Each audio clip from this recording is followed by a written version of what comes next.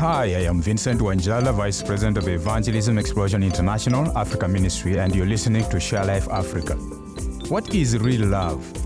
That is a question that all of humanity has wrestled with. You see, we all need love. In fact, we were made for it. When God created man and woman, He did so in His own image and declared it good. And the Bible tells us over and over about the Father's love for us. There is a hymn you may have heard before that says, "How deep the Father's love for us, how vast beyond all measure, that He should give His only Son to make a wretch His treasure." Jesus told His disciples in John 15 that greater love has no one than this, to lay down one's life for one's friends.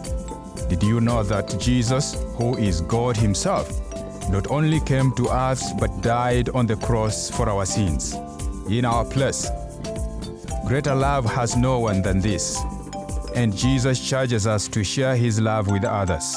Learn more about how you can at sharelifeafrica.org.